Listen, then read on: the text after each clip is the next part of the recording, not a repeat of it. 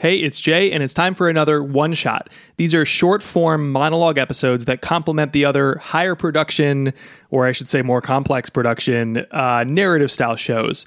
Between those stories, I collect a lot of observations, stories, I remember stuff from earlier in my life, and those are the things that in between these meatier narratives that we're creating could still serve the journey that you and I are on to understand the creative process and create more resonant work, but don't really have a place in those narratives that we tell. So in between, I do these one-shot episodes. And it's been a bit of an experiment, but so far I've heard on Twitter, via DM, and via email, people responding to my newsletter that you like these. So I'm going to keep going. You can always send me feedback on Twitter at @jacunzo or via email j@unthinkablemedia.com. Today's one-shot is called How I Push Through My Own BS. Professionally, I most identify as a writer, but it took me years to simply look at somebody in the eye and say to them, I'm a writer.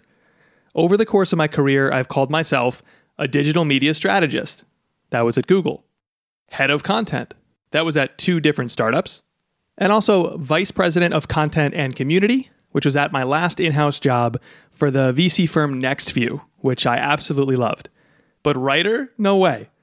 I guess I just didn't think that writer was important sounding or businessy enough. Plus, it felt like I would put myself on the hook way too much.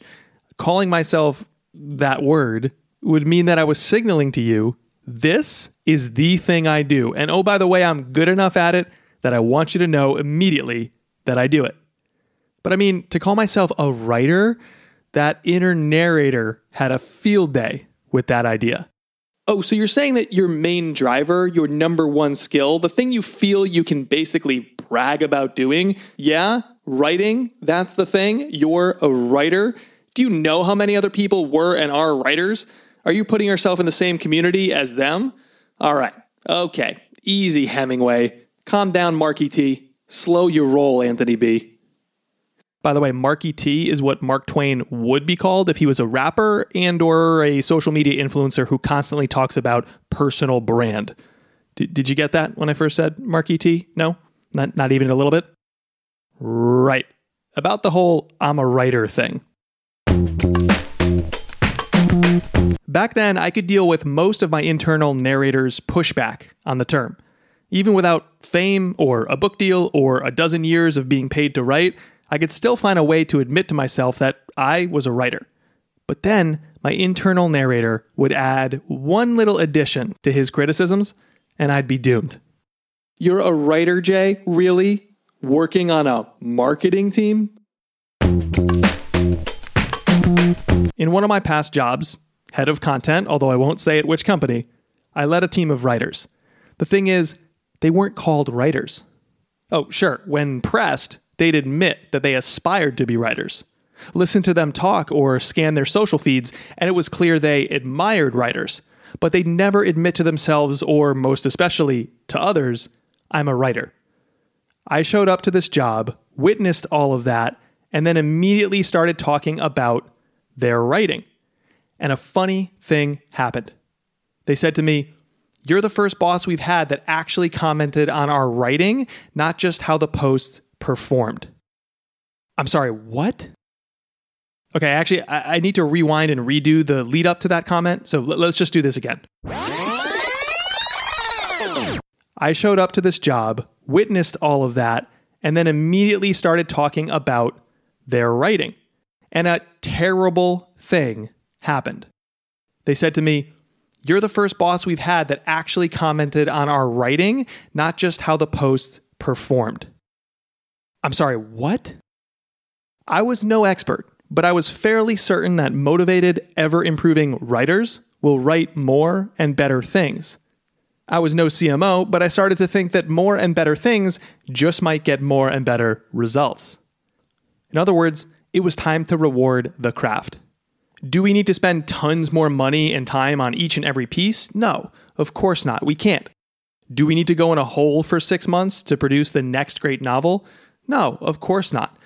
But can we focus more fully on the process and product of our writing or any creative craft? He asks on a podcast about creativity. Yes, Yes, of course, we can focus more fully on the process and product of our creativity, not just the final results. We all want to elevate our creativity, even given the constraints around us. The thing is, how we see the world, and therefore ourselves, has far more impact on elevating what we create than most of us realize. If we never learn to train our gaze on the substance, the style, the pieces, and the processes, and if we solely discuss and think about and applaud the results, then we'll likely struggle to see better results. Every writer in marketing is used to hearing, "Great work, that thing drove a ton of results." But sooner or later, a writer needs to hear, "Great work, the way you opened that article had me gripped."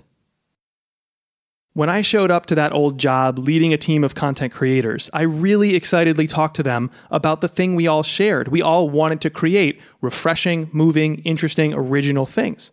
And they seemed really grateful when I talked about it. But all I was doing was pointing out what I saw. I saw writers. And I wanted them to see themselves as writers too. The way we see the world affects the way we communicate, which affects the way we create, which affects the way we resonate, which affects the results we see. All across the business world, I see too many people who have forgotten that the results are a byproduct of the work itself. Of course, we think about reach and revenue, but those things sit on top of, or maybe they're even byproducts of resonance. So to improve the numbers, improve the work. Better processes yield better things, which yield better results. Just make sure you know which comes first. I believe that we can elevate our storytelling and our creativity without adding tons of time or budget. It all starts with where we focus and what we see, especially when we look in the mirror.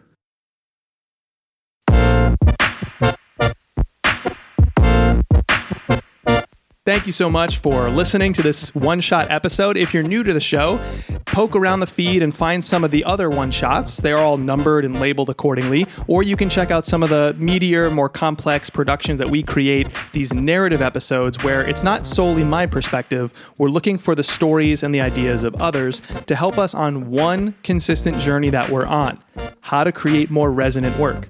Our current thesis is to get to the next rep of the creative process, that next little motion forward, consistently and better. If we figure out how to get to the next rep or what great creators do to do that, the rest takes care of itself. We can build a body of work that we're proud of. We can make things that matter and make a difference. So I hope you don't stop at the one-shots, but enjoy some of our narrative episodes. Thank you so much for your support. And if you'd like to get more stories, more ideas, not always found in the podcast, subscribe to my free newsletter. It's at jayakunzo.com/newsletter, or you can check your show notes for a link. Finally, if you like this show, it's a labor of love. It's not an easy show to make, not an easy show to grow. Share it with a friend. You could give us a rating and review on Apple, that's great, but even more so, send this episode or another one you like directly to 1 or 2 or 3 people to say, "Hey, I think you'd love this. It's for you." Next time, another narrative episode all about creating more resonant work. Until then, keep making what matters. Bye-bye.